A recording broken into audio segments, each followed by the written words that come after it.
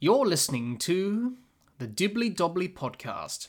Remember to like, share, comment, subscribe, and click the bell to make sure you get the latest episodes of the podcast. Be sure to like and share our Facebook page and follow us on Twitter and on Instagram. Hi everyone, and welcome back to another episode of the Dibbly Dobbly Podcast. On today's episode of the podcast, we summarise Day 2 of the third Ashes Test between Australia and England from the MCG. It's the Dibbly Dobbly Podcast, and let's get started. Let's have a look at the session-by-session breakdown of Day 2 of the third Ashes Test from the MCG. In the first session of play, saw night watchman Nathan Lyon go, and he was the first wicket to fall for Australia today on Day 2. He was gone for 10. Caught Buttler, bowled Robinson, then Labuschagne soon followed him for 1. Caught Root, bowled Wood, and Smith was the last wicket to go before lunch. Out for 16, bowled Anderson. Australia at lunch were 4 for 131.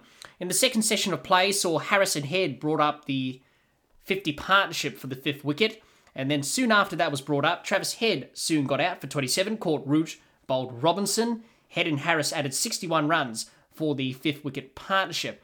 And Marcus Harris was the last wicket to fall for Australia before tea. He was gone for 76, caught Root, bowled Anderson. Australia at tea was 6 for 200. In the third and final session of the day's play, saw Cameron Green, the first wicket to go for Australia after tea. He was gone for 17, LBW to Leach. Then Kerry for 19, caught Buttler, bowled Stokes. Then Cummins for 21, caught Hamid, bowled Anderson. And Boland was the last Australian wicket to fall. For 6, caught Crawley, bowled Wood. Australia bowled out for 267 with a lead of 82 runs. England, in their second innings, lost early wickets. Crawley went for 5, caught Carey, bowled Stark. Milan for a duck, LBW to Stark. And Hamid soon followed for 7, caught Carey, bowled Boland. And Leach, the night watchman, was gone for a duck, bowled by Boland. England at stumps are 4 for 31. They trail by 51 runs. Root, 12 not out, and Stokes, 2 not out. That is the session-by-session breakdown of Day 2 of the third Ashes Test from the MCG. What are my thoughts on the day? I thought it was a great day of Test match cricket. I thought we had a good contest between the bat and the ball, and I thought both teams fought hard with both bat and ball throughout the whole day. So it was a great day of Test match cricket. And the highlight for me of the day was Australia's bowling in that final hour of the day's play was outstanding.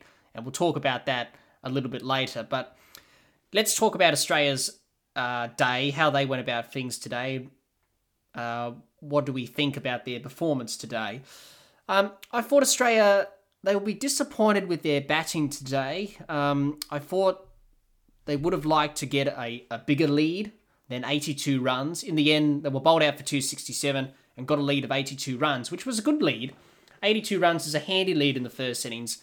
A lot of batsmen got starts but didn't convert them. Obviously, Australia would have liked to bat it out the whole day and get a very big lead. Unfortunately, that didn't happen. But an 82-run lead, as I said before, is a good lead. They would have liked 100 plus or more, but they will take 82 runs. And at the moment, that's proven to be a good lead, obviously, because they've got England 4 down for 31 in their second innings. So 82 runs, those vital runs in the end from the tail enders, has really set up Australia nicely in this Test match. And I thought those partnerships from the lower order and the tail enders, Carey and Green 27 for the 7th wicket, Carey and Cummins 12 for the 8th wicket, Stark and Cummins for the 34 runs for the 9th wicket, and Stark and Boland 14 for the 10th wicket partnerships, were all handy runs for Australia in getting that lead up to 82 runs.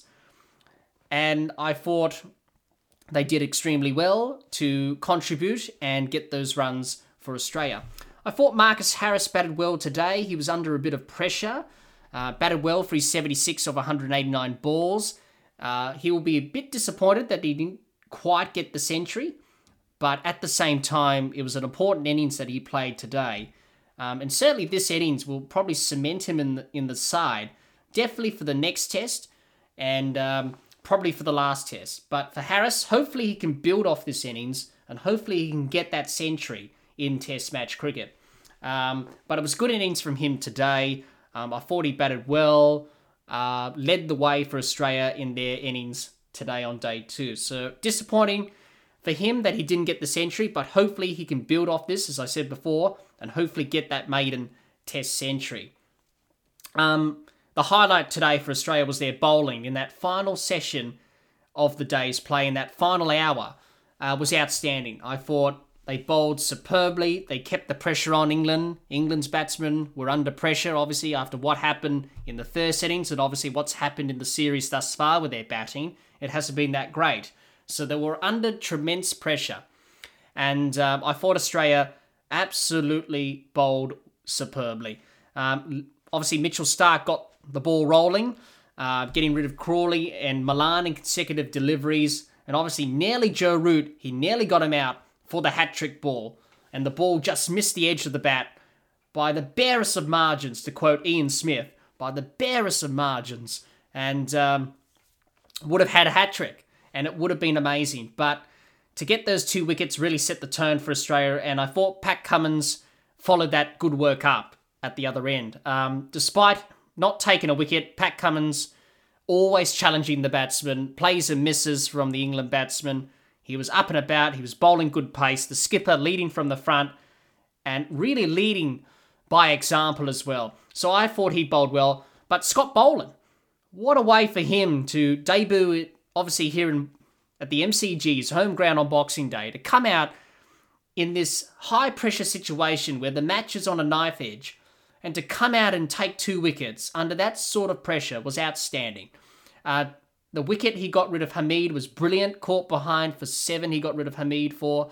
And then he got rid of the night watchman, Jack Leach, bowled for a duck, I should say.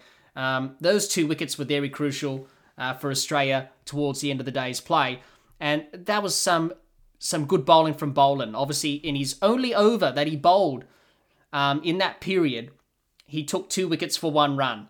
And that was outstanding bowling from Scott Boland. That's why Australia have picked him in this test team and also for this test match here at the MCG. And he's repaying the selectors' faith in him. And it was an outstanding display of bowling from Scott Boland. And what a way to finish off the day for Australia. And they're in control of this test match now, all thanks to that superb spell of bowling from Starc, Cummins and Boland at the end of the day's play. In that final hour, in that final session of the day's play, to really kick England where it really hurts the most. And they've just sucked all the energy out of England after they had a pretty good display with the ball early on. That was the killer blow.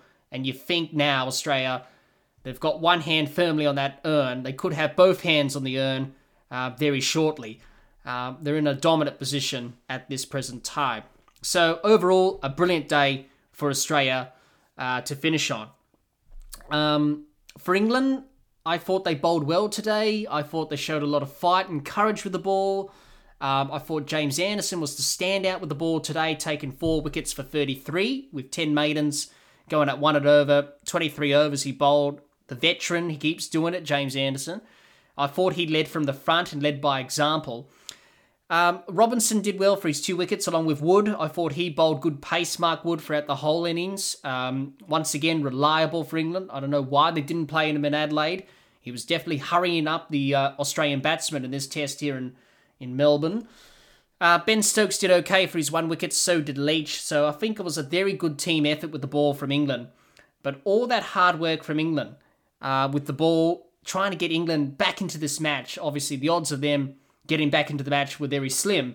But at least they showed some fight and courage with the ball, and that's the main thing. And obviously their length was good as well. They pitched the ball up fuller, creating the chances.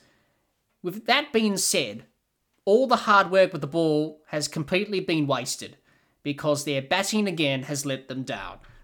Losing 4 wickets before the end of play for 31 runs, still trailing by 51 runs behind Australia on the first innings. It just shows how terrible England's batsmen are. And it was a poor performance with their batting today in that little period just before stumps where Australia were on the attack. England's batsmen, they crumbled under pressure again. And now it's going to be hard work for England to try and set Australia a reasonable target to chase down in the last innings, because you're 4 down for 31, you still trail by 51 runs, lots of pressure on England. And I don't see them setting Australia a big target to chase down in the last innings. Just sums up their batting. It sums up their tour. inconsistent, nothing's gone to plan, nothing's gone right. And for England, it was a good effort with the ball today, but the batting performance let them down yet again. What can we expect from both teams headed into day 3? Australia will be looking to take early wickets and look to bowl England out for a cheap score in their second innings and look to chase down a low target in their second innings. England will be looking to try and get these 51 runs, wipe that out, and to start building the lead from scratch, and set Australia a reasonable target to chase in the second innings. But losing 4 early wickets in their second innings will make that task harder for England. And if they don't show any fight or resilience with the bat, then it could get ugly for England on day 3, and they could be staring down a very heavy defeat here at the MCG. Well, that's all the time we have for this episode.